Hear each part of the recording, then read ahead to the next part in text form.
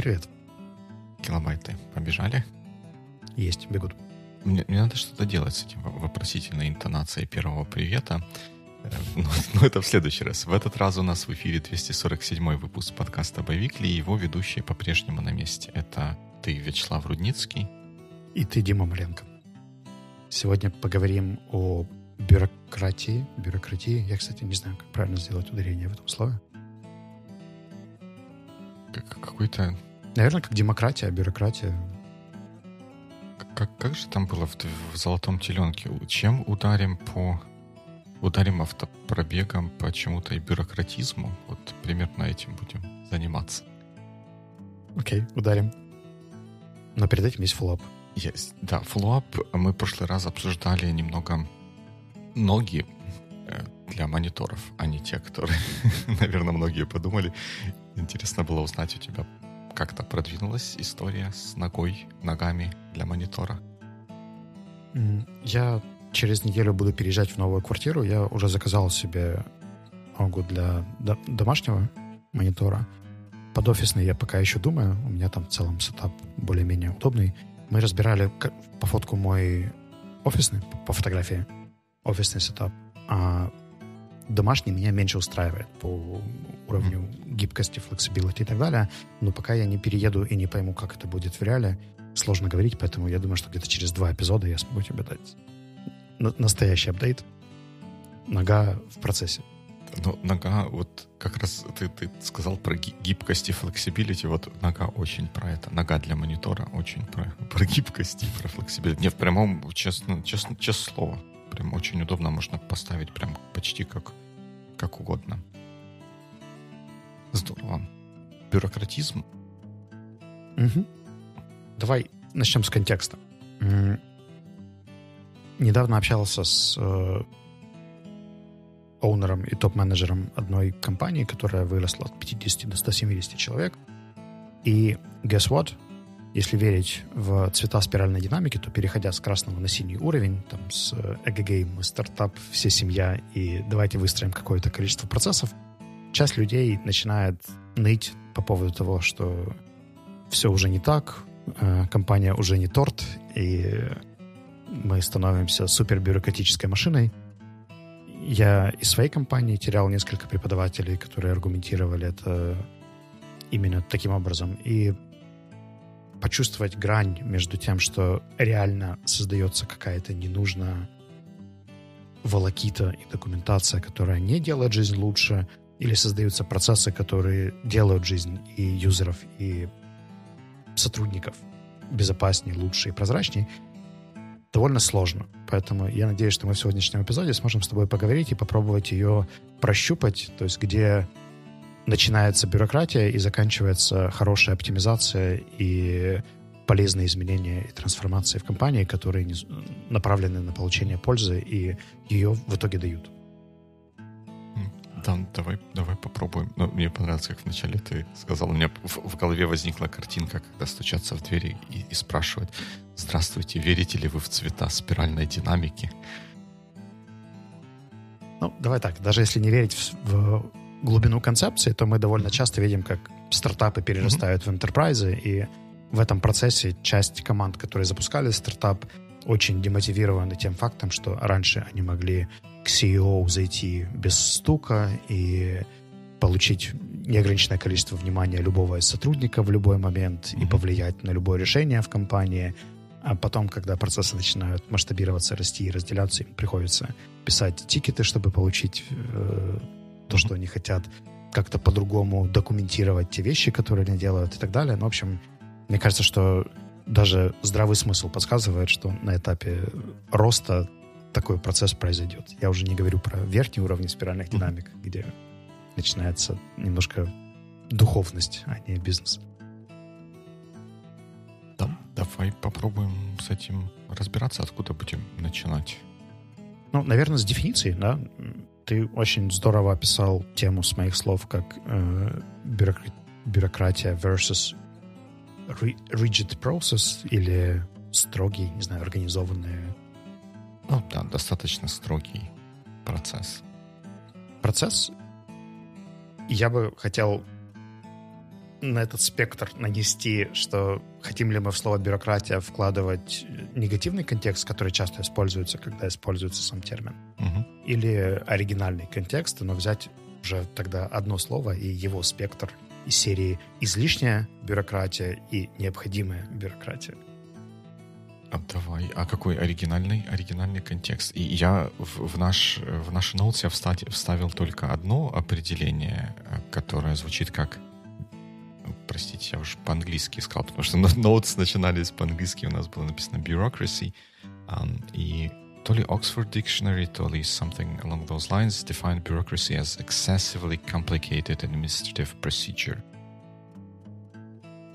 Если говорить про этимологию слова, бюро — это стол, кратос — это власть человека, который сидит за столом и там утверждает, решает, пишет процессы, инструкции, протоколы и так далее. Overall, изначально в слове «бюрократия» не было негативной коннотации, когда оно появилось, но в современном мире у меня есть ощущение, что когда используется термин «бюрократия», он как раз похож на вот ту дефиницию, которую читаешь ты, потому что это излишнее или чрезмерное опирание на правила. И, наверное, вот эта грань чрезмерности, она и отличает бюрократию от строгости, процессуальности, организованности и структурности, которые полезны и приносят благо тем людям, которые являются частью этой системы. Но при этом ты все равно не написал просто процесс, ты написал rigid process. Это, скорее всего, было с моих слов или какая-то интерпретация моих слов, да. Но слово rigid, оно тоже достаточно дисциплинированное, да, или суровое, или строгое. Я предлагаю тогда взять все-таки для полноты спектра бюрократию с одной стороны и полезный вспомогательный процесс с другой стороны, чтобы у нас были прям полярные значения, и попробовать понять на кейсах, что из них что, и как их отличить, может быть, даже в процессе создания или написания. Alright, давай пробуем. То есть у нас в нашем текущем контексте бюрократия — это плохо, процесс — это хорошо. Alright. При этом в любой другой дискуссии эти дефиниции могут давать иначе. Да, их нужно уточнить. Перед любой другой дискуссией их надо уточнить.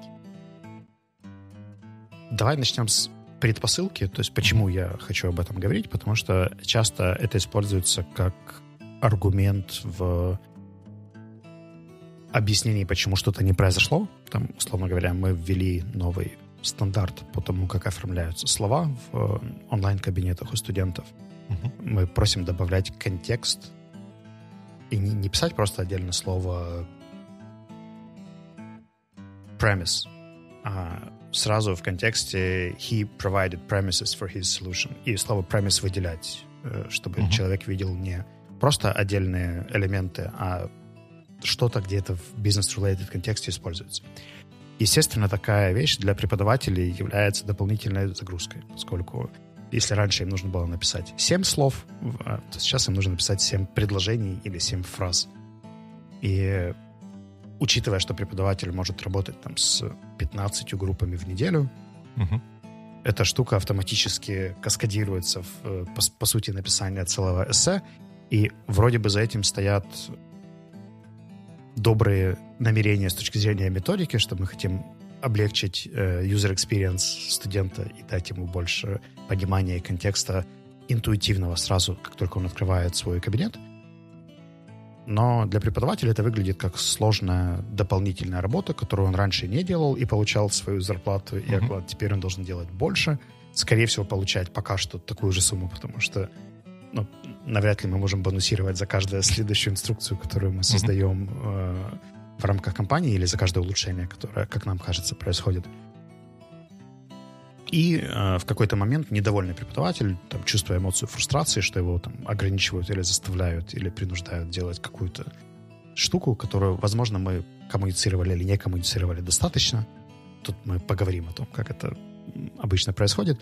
В сердцах, топая ногой или чем-нибудь, ноутбуком, в общем, чем можно хлопнуть или топнуть, говорит, что вот раньше эта компания была гибкой, семейной, теплой, и мне доверяли и давали делать все, что я хочу, а теперь стала бюрократичной и пишет процессы, которые там, непонятно зачем нужны.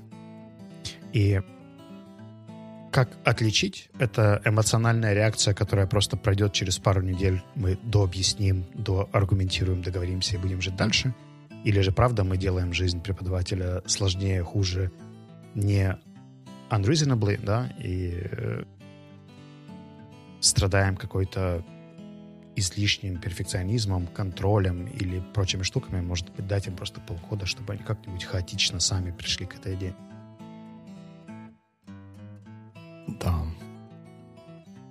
Да, это отличный комментарий, спасибо. Я попробую переформулировать свой вопрос. Тут, на мой взгляд, в этой... Ну, это нельзя сказать проблема. Вот в этой ситуации, мне кажется, очень много разных аспектов и факторов влияют на то, что происходит, и на конечный результат. Я думаю, может быть, сложно где-то эти факторы расщепить и даже начать говорить о них. И там, например, я сейчас там с чего-то начну, но это отнюдь не означает, что это, например, самое важное. Это просто то, что как-то в голову приходит. Зацепившись за, опять, цвета спиральной динамики и рост компании, с которого мы начали, я еще где-то реитерирую ту идею, которая у меня и раньше звучала, что когда компания растет, вернее, как? Если мы смотрим на ситуацию с точки зрения того, что для нас, и, наверное, как для там, CEO и владельцев компании, тех, кто стоял у ее основания, им важно развивать компанию как таковую, то с этой точки зрения, когда компания переходит на какие-то новые этапы, ну, наверное, где-то нужно быть готовым к тому, что те, кто были happy в компании на более предыдущих этапах, на новых этапах могут оказаться не happy, и они могут покинуть компанию, и как бы такова, как говорится, c'est-la-vie. Но это как бы имеет смысл с точки зрения того, что мы ставим развитие компании, переход ее на следующий уровень во главу угла. Если кто-то где-то ставит во главу угла то, что вот у нас есть группа людей, мы очень tightly knit, и мы хотим вместе работать дальше, то там приоритеты, соответственно, могут быть другие. То есть это один момент, и второй из множества моментов, которые мне приходят в голову, это вот балансирование. Если взять вот этот пример, о котором ты говорил, что у преподавателей появилась новая работа, которую им нужно делать, которую, наверное, ты как руководитель или какие-то другие руководители считают, что это нужно и полезно, это будет улучшать те сервисы, которые компания предоставляет, это будет повышать довольность, нет такого слова, удовлетворенность. Удовлетворенность тоже такое какое-то канцелярское слово, но поскольку другого слова нет. Удовлетворенность клиентов, повышать их лояльность и, соответственно, где-то через какое-то время, мы так будем надеяться, вести к повышению прибыли для компании, потому что это привлечет новых клиентов или расширит бизнес с клиентами существующими, что в конце концов должно вылиться в повышение зарплат и всего остального блага, которые сотрудники получают от компании. Это я все к чему рассказываю, что с такой точки зрения, вот не с такой точки зрения, если смотреть только на вот эту вот часть, с точки зрения руководителя, как бы, да, вот это вот нужно делать, но это может быть та часть, которую обычные сотрудники не всегда понимают или прочувствуют так, чтобы ее принять. И если дальше покрутить вот эту вот ситуацию, вот я думал, пока ты рассказывал, думал ее повернуть вот в таком направлении, когда у людей появилось чуть больше работы, и ты сам говоришь, они зарплаты больше от этого не получат. Ну, или, по крайней мере, сразу, и они не отдают себе, ну, не то чтобы отчет, а вот какая-то далекая перспектива, она выпадает немного из поля зрения. И здесь, мне кажется, вот мы говорим про excessive, про бюрократию мы говорили про excessively complicated, и вот здесь вот слово excessively, как нарушение баланса, мне кажется, тоже играет роль вот конкретно в этой ситуации. Я сейчас попробую это объяснить. У людей появилось больше работы, времени больше не появилось. То есть мы предполагаем, что это те же самые 40 часов в неделю. А зарплаты, соответственно, тоже больше не появилось. То есть предположительная интенсивность работы увеличилась, энергетические затраты отдельной личности увеличились, компенсация за это не увеличилась. Для того, чтобы соблюсти... И вот этот вот дисбаланс, он начинает вызывать разброд и шатание, да, у людей. Ну, как мне кажется, в такой модели. Если бы мы попытались этот баланс каким-то образом сохранить, то это могло бы вылиться в то, что преподаватель говорит: у меня теперь больше работы вот с этими набираниями предложений в систему вместо отдельных слов, и я теперь могу поддерживать не 17 групп, а только лишь 15.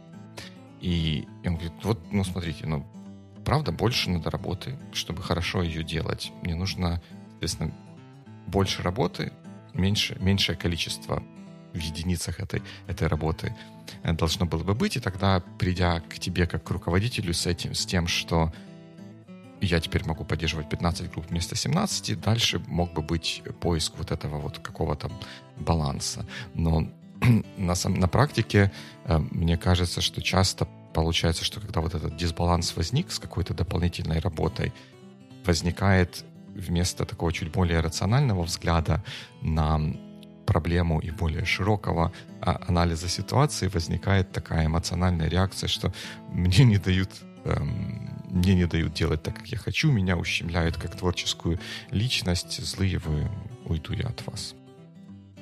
И это еще умножается на тот факт, что у нас в целом индустрия достаточно процессная. То есть преподаватели английского часто работают по много лет с одним и тем же студентом, там ходят, и для них выстраивание отношений с человеком — это в предыдущей жизни был главный success-фактор. То есть, по сути, если ты выстроил отношения, человек остается с тобой, приходит к тебе на занятия, ты успешный преподаватель, потому что у тебя есть занятия, есть загрузка, и that's it.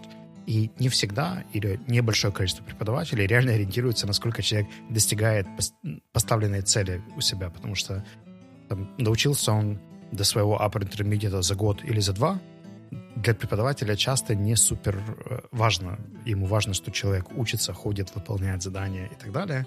Плюс там часто происходят какие-то надрывы. В общем, в целом, даже сами люди, которые приходят за английским, у них нет четкой цели и понимания, как они это померяют в конце. Поэтому это очень абстрактная категория.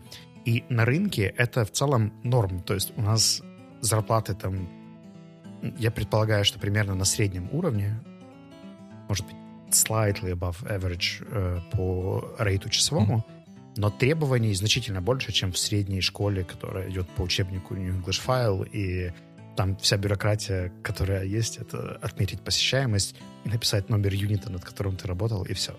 А здесь нужно там материалы внести, домашку дописать, vocabulary сделать, который был на уроке, прогресс-тест внести и так далее. В общем, все эти штуки в отдельной веб-системе. Это extra work, и здесь в качестве полюса есть еще организация, которая называется British Council. Uh-huh. Это международная большая сетка институций, которые занимаются в том числе преподаванием английского языка. И вот у них я работал сам какое-то время с этой организацией, и часть моих коллег, которые работают сейчас, они работали full-time в BC, и они говорили, что там количество бумажек, которые тебе нужно заполнить, там peer-to-peer форм, фидбэков, индивидуальных планов и так далее, оно вообще massive, потому что они стараются придерживаться одного стандарта во всех странах, где работают, и для того, чтобы этого стандарта придерживаться, им нужно там, очень много знать, видеть, читать и понимать. Я в целом предполагаю, что если бы Севи работала там в 17 разных странах, у нас, скорее всего, тоже было бы какое-то количество дополнительных стандартов, чтобы следить за уровнем качества, развития преподавателей и так далее, больше, чем когда мы знаем все команды лично и все это видим. Поэтому умножается это на тот факт, что можно уйти в другую школу, получать примерно те же деньги, не делать экстра работы и получать там себе appreciation и любовь студентов. Ты чудесный преподаватель, мы тебя любим.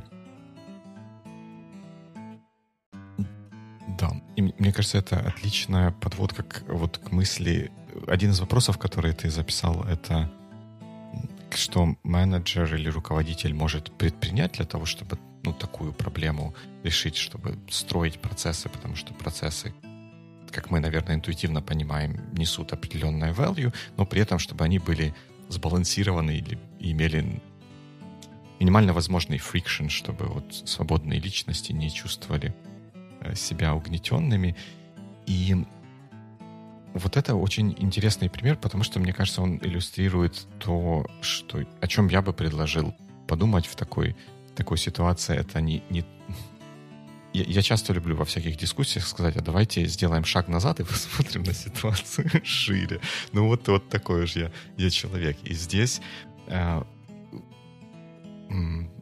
смотрение на ситуацию шире, как мне кажется, должно включить взгляд на ценности компании, как один из моментов. Вот British Council, я только со своих слов знаю, что они делают и как они делают, поэтому я могу сейчас мисрепрезентировать и говорить все неправильно, но тем не менее я все равно буду говорить, что они работают во многих странах, и они устанавливают и придерживаются каких-то высоких стандартов, и кто-то мог бы сказать, что у них высокий уровень.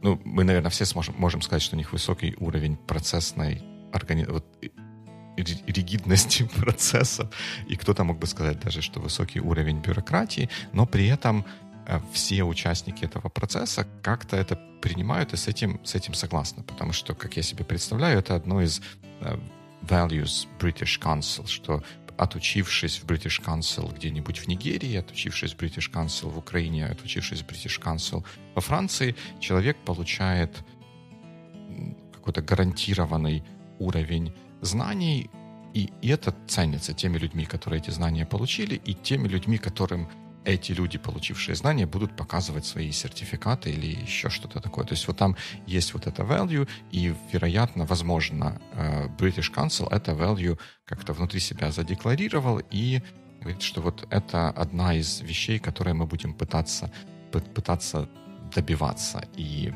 соответственно, процессы под это подгоняются. Это как бы со стороны организации это вот так выглядит, а потом со стороны человека, который работает в British Council и вынужден, в кавычках, следовать всем этим процессам, несмотря на то, что он тоже может пищать и жаловаться, что как меня тут угнетают, он все равно тоже от этого получает value, потому что если он скажет, что я работал преподавателем в British Council, то это потом поможет ему найти и студентов, с которыми он будет строить хорошие отношения, и работать в какой-нибудь другой школе, потому что British Council — это уровень. И все эти отголоски value, которые и преподаватель получает, работая там, и студенты, и сам British Council, они, как мне кажется, происходят от того, что British Council это value задекларировала, и потом те, кто приходят туда или работать, или учиться, они понимают и где-то, может быть, даже вынуждены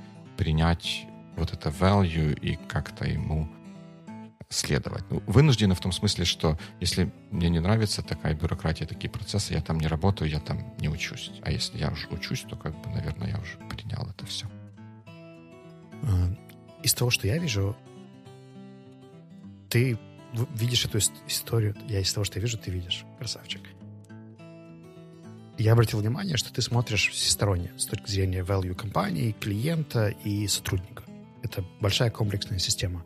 Если говорить о отдельной транзакции, когда есть менеджер, который говорит, ребята, с завтрашнего дня мы будем делать дополнительную практику и документировать это, или отмечать это, или трекать какую-то еще новую метрику, которую мы до этого не трекали.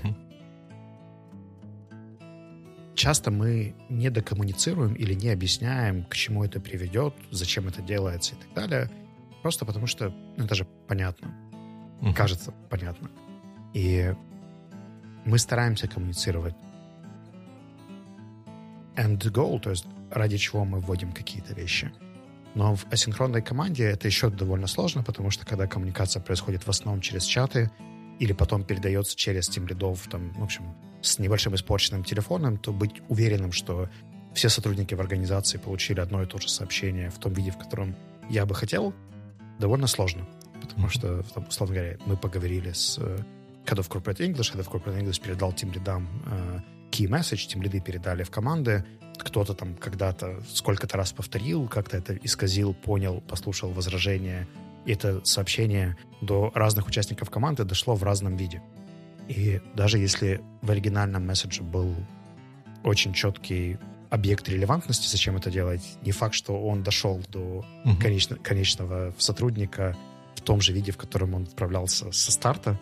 И чем больше таких ступенек, в нашем случае British Council, их там минимум 8 в иерархии между человеком, принимающим решение о полисе, и финальным преподавателем, то, пройдя 8 стадий, это сообщение, я очень удивлюсь, если не исказится или не потеряет часть того контекста, который закладывался в него в начале.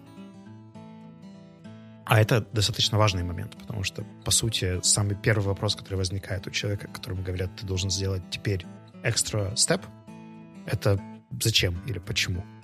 И тут, я даже не знаю, может быть, прямо в самих документах и инструкциях где-то это еще дополнительно фиксировать, чтобы... Но это, с другой стороны, еще расширяет объем инпута информации и перегружает контекст, перегружает информационное поле, в котором находится человек. Поэтому в попытке четко все объяснить можно еще создать бюрократическую процедуру, которая будет excessively rigid. Да. Все сложно. И, знаешь, мне вот еще мысли, пока ты говорил, мысли в голову приходят, что, наверное, хорошо. Это означает, что голова есть, раз в нее приходят мысли про British Council и какую-то более маленькую компанию, меньшую по размерам, Savvy. Например, как Savvy.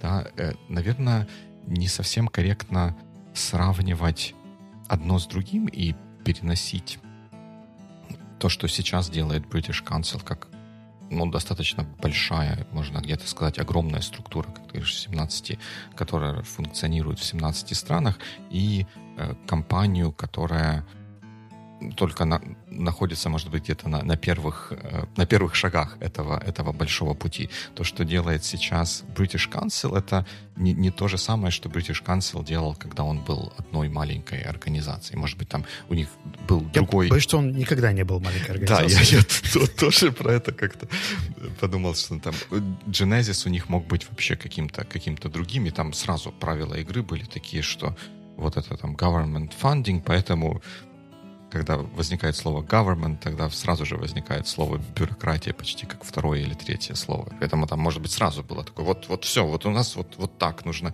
10 форм заполнить, и иначе никак, и все как-то уже согласились с этими правилами игры, и так оно шло. Но point в том, что то, что делает сейчас одна организация, которая добилась уже успеха, и другая организация, которая, может быть, где-то на более ранних этапах находится, переносить то, что делает сейчас успешный кто-то, на то, что делает кто-то начинающий, это неправильно.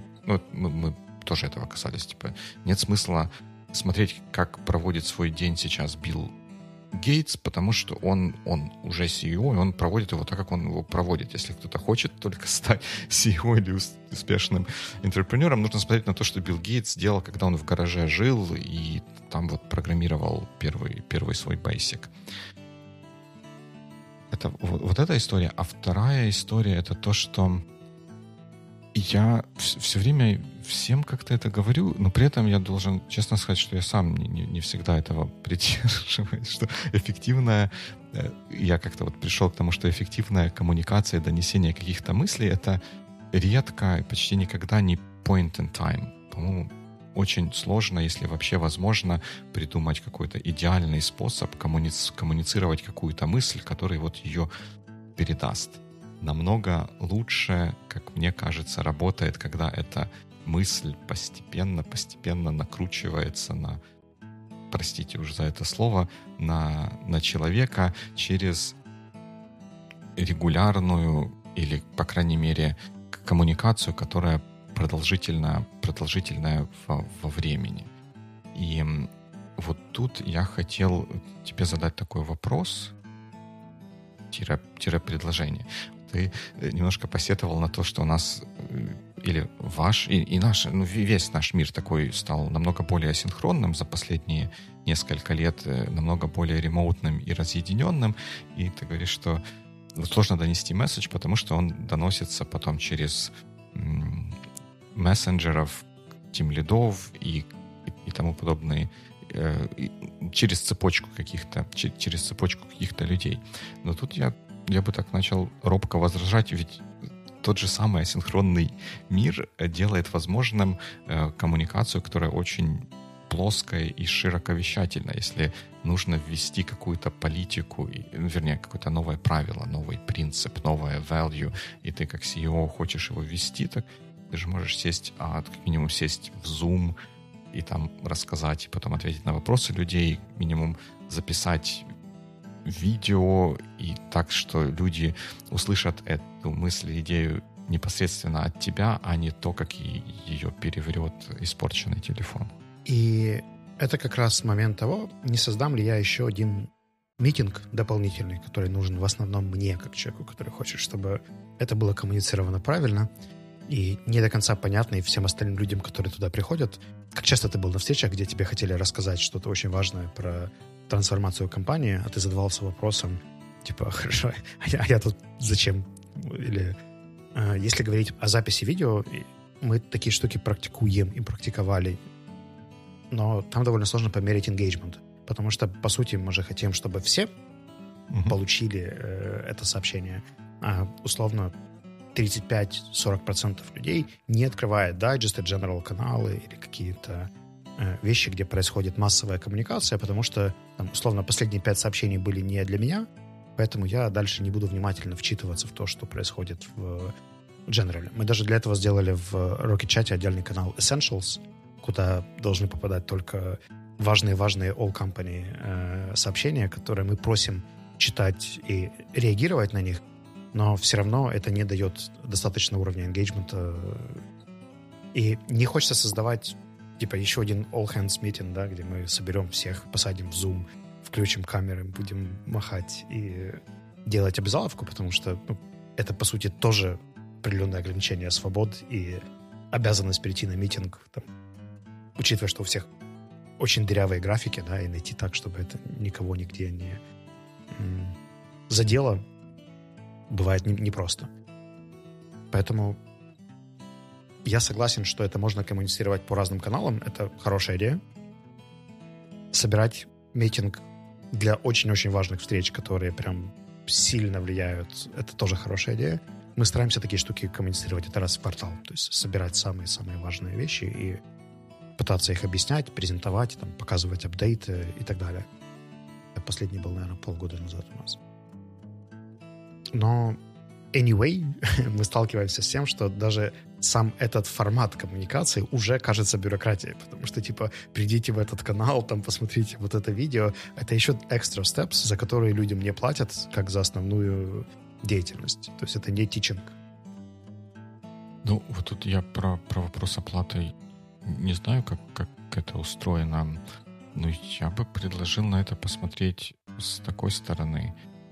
Когда ты бы решил организовать вот такой митинг, чтобы рассказать о какой-то новой инициативе, о том, почему она важна и что ожидается от сотрудников, ты же делаешь это для того, чтобы помочь сотрудникам быть успешным или более успешным в твоей организации. То есть ты делаешь это из заботы о них, а не потому, что у тебя есть такая идея, а сотрудники создают препятствия для того, чтобы ее реализовать, и этот митинг для того, чтобы побороть это препятствие. И мне кажется, что если с такой точки зрения на это смотреть, и если тот человек, который организовывает такой митинг, он действительно верит, что это лучшее использование, не лучшее в том смысле, что это достойное, оправданное использование времени, то и это поможет тем людям, для которых этот митинг организовывается, то by all means we should do that. И в то же время это в обратную сторону тоже как-то работает. Если сотрудники это воспринимают так, что вот ты приходишь им как бы помочь быть более успешным в твоей организации, они воспринимают это, опять это вот бла-бла-бла отвлекает нас от работы с нашими прекрасными студентами, то тоже, мне кажется, им стоило бы пересмотреть свой attitude, но и в то же время как бы вот сама то, как строится эта коммуникация, хотелось бы, или, наверное, идеально, или здорово было бы, чтобы она подтолкнула людей к пониманию того, что это делается не потому, что ты вот такой вот начальник в Ivory Tower сидишь и спускаешь на них, как говорится, ЕБЦУ, а это делается для того, чтобы помочь им быть успешным, потому что предполагается, что они хотят быть успешными в этой организации, и для того, чтобы быть успешными в организации, нужно, чтобы организация была успешной. Именно что предполагается. У нас 2 из 5 корпоративных ценностей — это validity и whyness, то есть объяснение причин, зачем это нужно, валидность, подведение доказательств, иллюстраций и так далее. Поэтому, когда мы пишем сообщения на всю компанию или записываем месседжи, мы эти вещи обязательно туда включаем. Тут скорее проблема в том, что у меня есть определенный перфекционизм, а статистика показывает, что на эти встречи ходят там условно 50% людей, которые и так успешны в организации, и они реагируют на сообщения, читают все, там, показывают свой уровень engagement и так далее. И условно еще половина участников делает это опционально, но по сути же мы внедряем полисы для всей команды, и часть из них попадает в асинхронную коммуникацию и приходит на митинги. Часть там приходит на митинги, но замьюченная, без камеры, и неизвестно, did I get my message across или нет. И я думаю, что здесь можно, наверное, просто попуститься, да, и не ожидать, что можно хорошо и эффективно коммуницировать какое-то новое полиси сотрудникам сразу всем, что у этого есть определенная, не знаю, кривая интеграции, что там вначале это сделает 40 человек, потом это сделает 60 человек, потом это сделают все остальные. Но где-то меня, видимо, не отпускает мысль о том, что можно же делать быстрее, и, возможно, есть какой-то способ, который я пока что еще не нашел, чтобы этот процесс чуть-чуть ускорить, и мы могли бы где-то больше объяснить, где-то помочь, где-то подсказать, и ту проблему, на которую мы сейчас наступили в одном кейсе, не допустить через 2 недели в другом, хорошо ее описав, коммуницировав и попросив так больше не делать.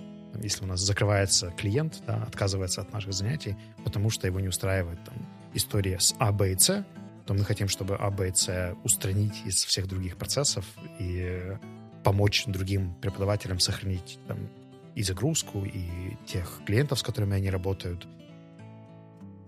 Но статистика упрямая штука, и пока что аналитика показывает, что engagement на текстовую коммуникацию невысок, на видеокоммуникацию сложно померить, потому что, там, условно говоря, мы используем внутренний YouTube-канальчик для закрытых видео с такими месседжами. Статистика там тоже не супер положительная. И на митинги приходят те, кому у нас в целом вопросов и нет. То есть те, кто и так справляются с чтением каналов и просмотром видео.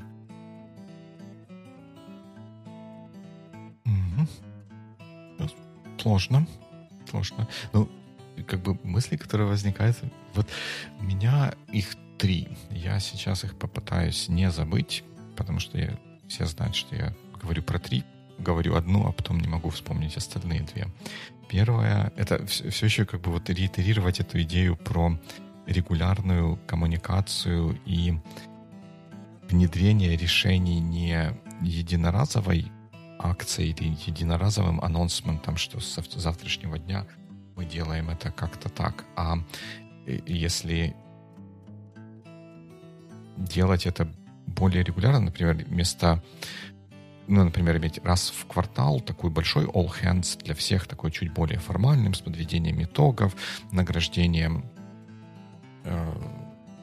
заслуженных и наказанием невиновных, это как бы fine. Но если иметь еще какие-то менее формальные, там, раз в месяц, может быть, раз в 2 недели. Знаете, где просто говорить, что вот я, как руководитель всего нашего демонически развивающегося коллектива, вот я думаю о вот таких вот проблемах. Или мы вот столкнулись с такими-то сложностями, от нас ушел такой-то клиент, чтобы все знали, что ой-ой-ой, от нас ушел клиент, и мы думаем, вот почему он ушел, чтобы потом люди как-то смогли это спроецировать на то, как они работают со своими клиентами. И через такую регулярную коммуникацию сначала закидывать в них зерна сомнения о том, что вот есть у нас такая проблема, они хотя бы будут aware, что есть такая проблема. И когда через месяц или через 2 недели кто-то будет предлагать или настаивать на каком-то решении, оно попадет в хоть немного подготовленную почву. Если этот процесс чуть наладить, мне кажется, он имеет все возможности давать хорошие результаты и ускорять внедрение некоторых изменений в компании. Ну, конечно, Можно я у тебя уточню? Постарайся не забудь остальные 2 мысли. В контексте того, что преподаватели работают в Zoom достаточно много, то делать еще одну Zoom-встречу, где можно поболтать даже неформально, это выглядит, excessive, да? Это как из серии «Ты программируешь, пойди-ка еще на курсы по Java и посиди еще за компьютером». А вживую сейчас такой контекст, что не просто собираться. Да, но с другой стороны, я так возражу на это. А если бы у нас не было ни в Zoom, они проводили бы занятия, вот очно приходили бы в офис школы, и там очно проводили бы занятия со студентами. Нас, наверное, же не остановило бы то, чтобы собрать еще одну встречу живую, прямо вот с живыми людьми, чтобы это все обсудить. То с Zoom тоже не должно оставаться. Живое общение не вызывает такого количества сопротивления, как еще один митинг. Вспомни, как все ноют, да, о том, что нужно еще раз. Плюс немного другой тип коннекта. Мы просто делали informal встречи, и в какой-то момент turnover был там очень низкий. Из 60 человек доходило 3-4, и это на динамику очень сильно влияло, да, что без адженды, без necessity, без приглашений. Такое. Я согласен. Наверное, лучше, что я бы на это ответил, может быть, попробовать разные варианты. Может быть, сделать митинг, может быть, вот такой обычный Zoom, посмотреть, что работает, не работает. Ты говоришь, что, наверное, не работает. Если... Я еще раз попробую и расскажу тебе, как прошло. Может быть, там сделать это какую-то специально интерактивную часть, где есть там Q&A какой-то, создать пол, где люди бы задали вопросы, на которые они хотели бы получить от тебя ответ, и проголосовали за них, и потом на эти же вопросы ответить и дать возможность кому-то еще спросить в онлайне, поэкспериментировать с форматом каким-то образом. Тут, понимаешь, у меня опять дилемма в том, что мы, как эдюкейторы, работаем со всеми этими инструментами постоянно для того, чтобы энгейджить аудиторию студентов. И тут такая чисто профессиональная деформация, когда тебя просят, давайте теперь объединимся в пары, или давайте мы ответим на опросник и так далее. Такое ощущение. Мне кажется, что это манипуляция. Типа я же сам это делаю несколько раз в день. Я знаю, что сейчас происходит. Интересный взгляд на это. Это как из разряда, когда программист звонит в саппорт, и ему говорят, перезагрузите, проверьте настройки. Я же знаю, что там проблема не в этом, что там какой-то DHCP не работает, а вы мне перезагрузите роутер. Окей, давай вернемся к 2 историям, которые у тебя еще были. И 2 другие истории, они тоже, одна циничная, другая чуть-чуть более практичная. Наверное, это неизбежно, что где-то всегда есть какая-то кривая распределения. Кто-то принимает что-то, какие-то изменения, какие-то концепции, кто-то не принимает. И если для нас эти концепции важны, то те, кто не принимает, наверное, нужно смириться с тем, что рано или поздно либо они сами отделятся от нашего корабля, либо наш корабль решит их сбросить в пучину внешнего мира, и чтобы они там где-то двигались сами и искали что-то, что будет к ним ближе. Наверное, это неизбежно, и, наверное, стопроцентного приятия добиться невозможно, и, может быть, не совсем практично стремиться к стопроцентному приятию, а как-то строить планы вокруг того, что, может быть, где-то нужно будет кого-то кого-то поменять.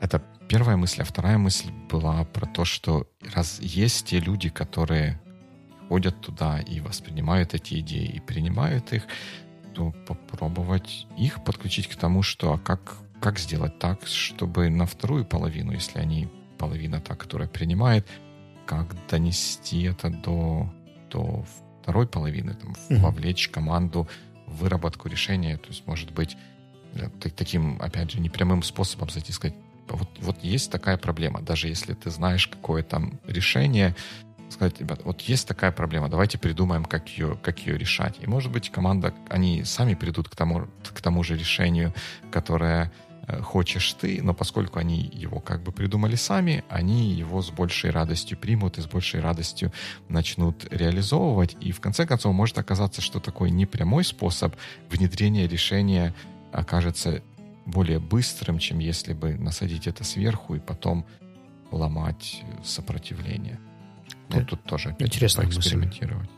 У меня просто есть ощущение, что у нас достаточно странная бизнес-модель, потому что мы работаем B2B, и, по сути, взаимодействие с компанией у отдельного преподавателя происходит на уровне с тимлидом в основном. То есть тимлид предлагает ему взять какие-то классы, дает ему фидбэк, передает ему комментарии. Есть еще аккаунт-менеджер, который работает с клиентом, который может там административно где-то там какой-то чатик добавить или сделать какую-то штуку.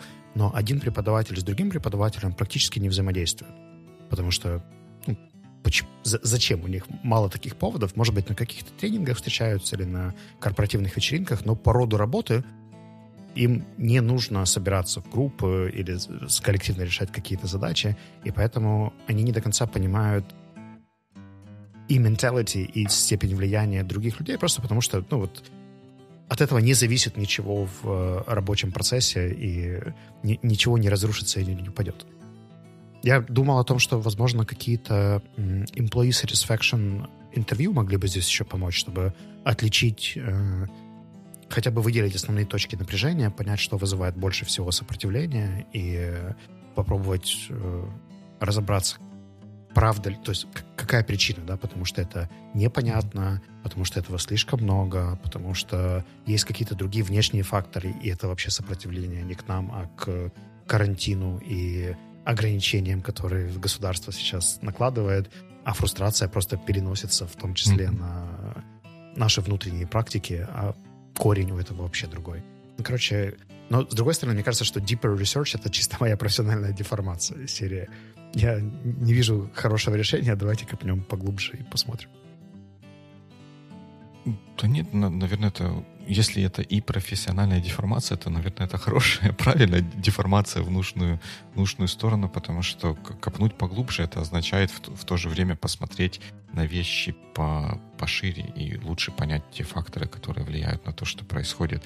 Ведь может быть так, что проблема там не проблема, а то, почему ситуация развивается именно таким образом, это действительно вот то, что мы говорим, есть какие-то изменения, и команда почему-то не хочет их принимать, и нужно разобраться, как сделать так, чтобы она лучше приняла.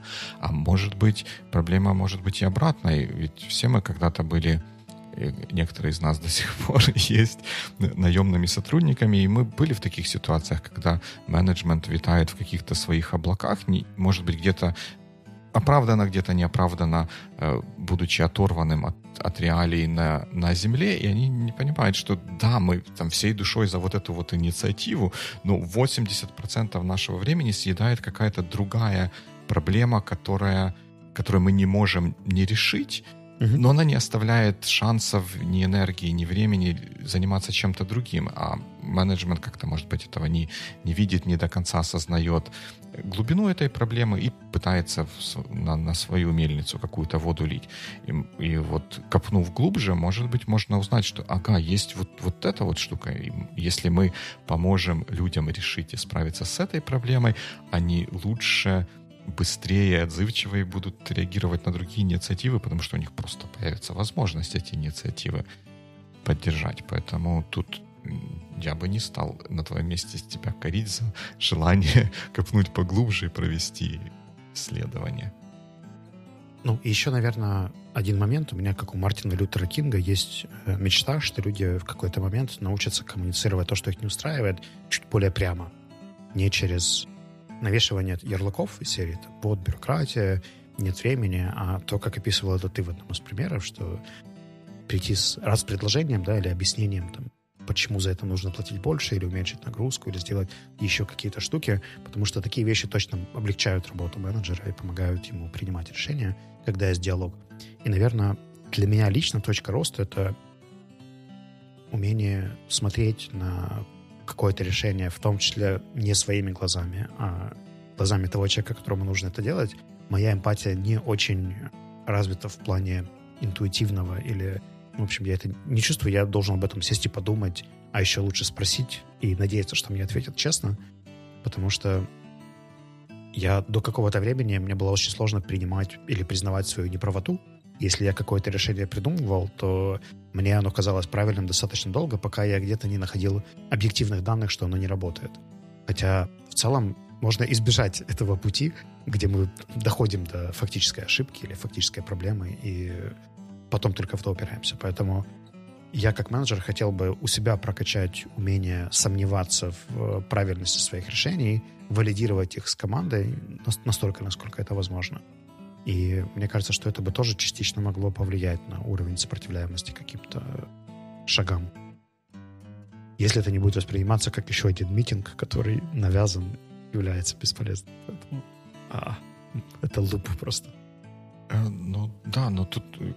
Ты его можешь, ну, как я уже говорил, попробовать, если ты действительно считаешь, что это нужно и важно, то, значит, это надо делать. И попробуем, не узнаем. Да, я согласен.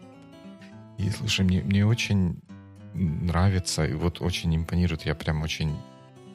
Вот как-то воодушевление большое во мне вызывает то, что ты уже упомянул, что в вашей компании есть values, которые описаны, о которых вы говорите, которые практикуются. Мне кажется, что это очень важный инструмент для того, чтобы помочь двигаться в правильном или в нужном направлении вот в подобных ситуациях. Что вот тот step-back, о котором я говорил, это нередко step-back к тому, чтобы хорошо, вот у нас есть какая-то ситуация, там есть какая-то неопределенность, мы пытаемся решить, что нам делать и куда нам двигаться. И вот как раз вот те step back и посмотреть, а какие наши values, как мы можем их применить и практиковать в данной ситуации, но помогает потом вот этот пресловутый компас сориентировать и выбрать направление движения, которое иначе без values это было бы ad hoc решение в хаосе, которое энергозатратное и часто оно в разных ситуациях могло бы приводить к противоречивым или даже противоположным выводам. Здесь большое спасибо Ане Красильник, которая у нас закрывает в том числе функцию HRD сейчас, и она помогла нам переписать и адаптировать values. У нас теперь слово savvy означает sincerity, adaptability, validity, wideness, и еще один V — это variability. Самый неиспользуемый для меня сейчас вариант, но ребята, я знаю, в тимлид-командах прямо на них опираются, давая фидбэк, и я в чатах вижу, как используются там из серии, там, добавь сюда, пожалуйста, validity, там, или я хочу тебе дать фидбэк через sincerity. Очень workable получается инструмент, и я Ане признателен, что она их добавила. Это действительно такой North Star, который позволяет в сложных ситуациях принимать. Но скорее, знаешь, это больше подводит к этике или code of conduct.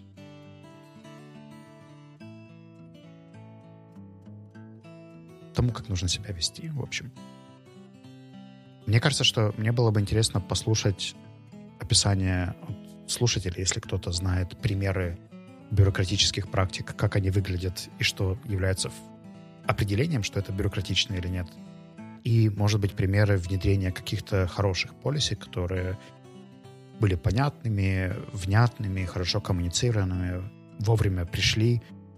И, наверное, может быть, примеры дозировки, типа как часто и много вводится каких-то новых вещей и полиси в разного уровня организациях, потому что Мне кажется, что это тоже достаточно важный аспект. Там, условно, в стартапе ты можешь менять правила взаимодействия каждые 5 минут, а в средней компании это носит турбулентность и большую степень неопределенности. Поэтому любые кейсы об этом мне будут полезны. Их можно писать нам на сайте, на комментариях в Фейсбуке, Ютубе или в Телеграм-канале Biweekly Cast. Чат. Да, везде обычно Biweekly Cast, а в Телеграме Biweekly Chat. Right. И я надеюсь, что вас не нагонит бюрократия на следующей неделе. Поэтому good week. Yep. Good week.